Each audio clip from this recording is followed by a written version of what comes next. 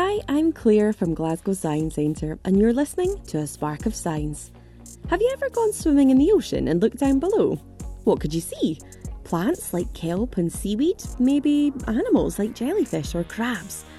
Have you ever wondered what you'd see if you could swim to the very bottom of the ocean? Deep, deep down below the surface. Down here, the temperature is barely above freezing.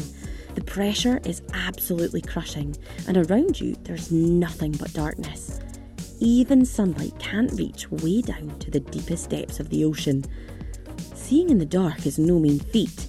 Instead, some creatures, such as the tripod fish, rely on touch, sensing vibrations to navigate deep waters. But look carefully into the darkness and you might just catch a tiny flash of light. Blue, green, and sometimes red illuminate what lies beneath.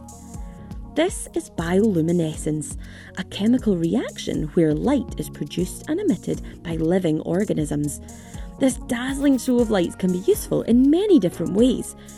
The female anglerfish uses a glowing bauble to lure prey into her gaping mouth. The comb jellyfish emits pulsating rainbows to startle hungry predators, and the lantern shark even uses these lights to attract a mate hiding in the darkness. With an estimated 80% of our oceans still unexplored, it begs the question, what else lies beneath?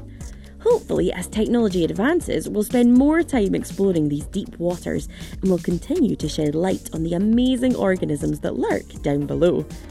Thanks for listening to A Spark of Science from Glasgow Science Centre. As an educational charity, we want to keep everyone inspired with science. If you've got any questions, please get in touch with the hashtag A Spark of Science. You'll find us on Twitter at GSE1.